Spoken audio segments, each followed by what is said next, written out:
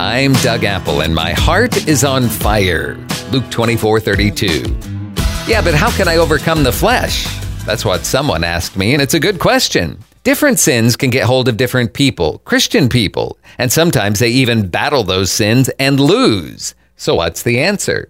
How can you overcome the flesh and the sin and temptation that go with it? My advice is don't try to tackle it head on, but turn your attention elsewhere.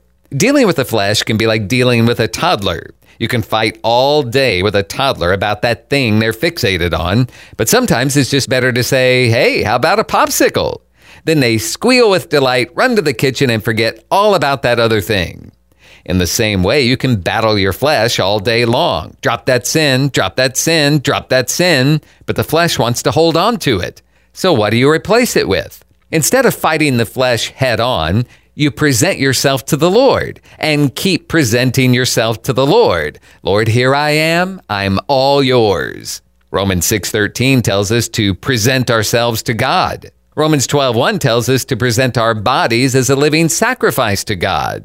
I like the words of the new song, Broken Things by Matthew West. It says, but if it's true you use broken things, then here I am, Lord. I'm all yours. I recommend doing it every day.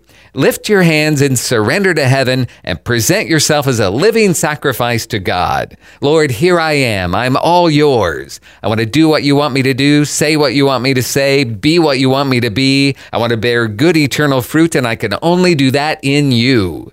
So how do we overcome the flesh? We keep presenting ourselves to the Lord each and every day. And when our hearts and minds are fixated on Him, it just doesn't leave any room for the flesh. May God bless you today.